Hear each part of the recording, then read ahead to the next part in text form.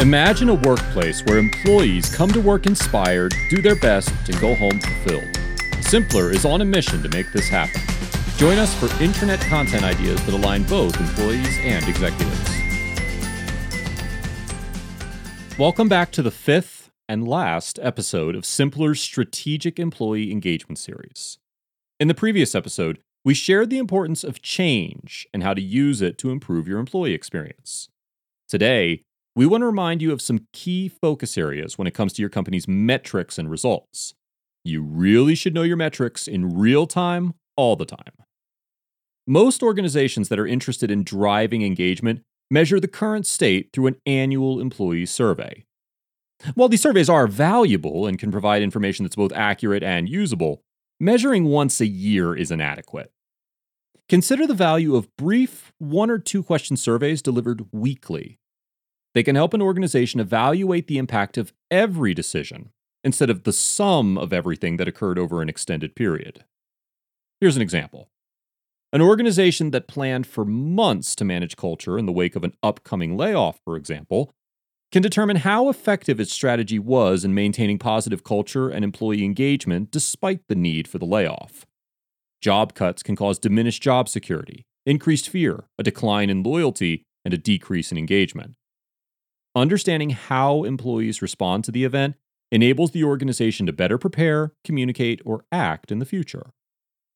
Knowing metrics in real time makes identifying the cause of a peak or a dip in engagement simple, which makes taking action a breeze. Some key metrics to track and know include the ratio of work time during business hours to work time after hours, the average employee professional network size, the average one-on-one time between employees and their supervisors, the average one-on-one time between employees and senior leadership, the ratio of highly engaged to disengaged employees in the organization, the engaged versus disengaged ratio for each team or department, the percentage of time employees spend in meetings, or the short-term turnover and retention rates. It's critical that the metrics being measured reflect meaningful data. When they don't reveal something new and useful, metrics become busy work that bogs down leaders and distracts them from what really matters. One way to ensure that metrics are useful is to compare them to the 5 key drivers of engagement discussed in our first episode of this series. Do they directly or indirectly measure one of these components? If not, select something more meaningful. Once you know your metrics, it's imperative that you dive deeper into them to drive change in the organization. This is called continuous improvement. Just as an organization would evaluate why it wasn't meeting their productivity goals before laying off staff, it's also critical to understand how a single action, comment, or decision impacts the pulse of your organization. When engagement is measured frequently, it becomes easier and easier to identify the culprit when engagement plummets. However, without working to determine the root cause, we still may just be looking at the tip of the iceberg. Consider how the metrics listed above might help explain a surge or drop in employee engagement.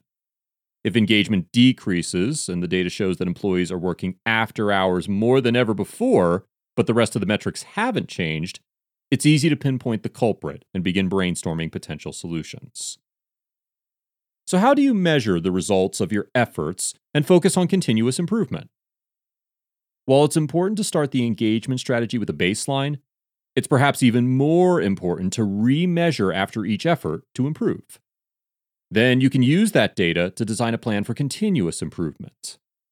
The well-known Deming cycle, also called the Plan, Do, Check, Act (PDCA) cycle, outlines the process for continuous improvement. It includes planning your strategy, implementing it beginning from the top down, analyzing the results of your work, and then planning for improvement based on facts. We can't emphasize this enough. Employee engagement efforts require a combination of smart technology and smart leaders. Leaders who approach engagement with innovation and creativity are most likely to succeed when it comes to achieving real results. Innovative ideas might include using a recurring Ask Anything video series with executives, or using video signage to promote strategic initiatives throughout the organization. A modern intranet is especially helpful when cross-departmental collaboration is needed to undertake a project or initiative. A mere 1 in 3 employees in today's workforce are invested in their work and committed to their organizations. But executives and leaders can change that dismal number by delivering opportunity for the key drivers: autonomy, mastery, purpose, community, and work-life balance through 8 intentional strategies. Number 1, focus on what collaboration means for your company. Number 2, focus your leaders on culture building. Number 3, have your middle management lead by example. Number 4, understand and speak to the values of your team. Number 5, take change seriously. Number 6, use technology to improve the employee experience. Number 7, know your metrics in real time all the time. And finally, number 8, measure the results of your efforts and focus on continuous improvement. This is important. Employee engagement requires a substantial investment, but yields a high return: greater innovation, greater return on human capital, and subsequently, an organization that drives change despite its surroundings. With this, we've come to the end of Simpler's Strategic Employee Engagement Series. We hope our tips and advice inspired you to drive change and improve your employee engagement. If you have any questions or want to learn more about what we do, visit our website, simpler.com. That's simpplr.com.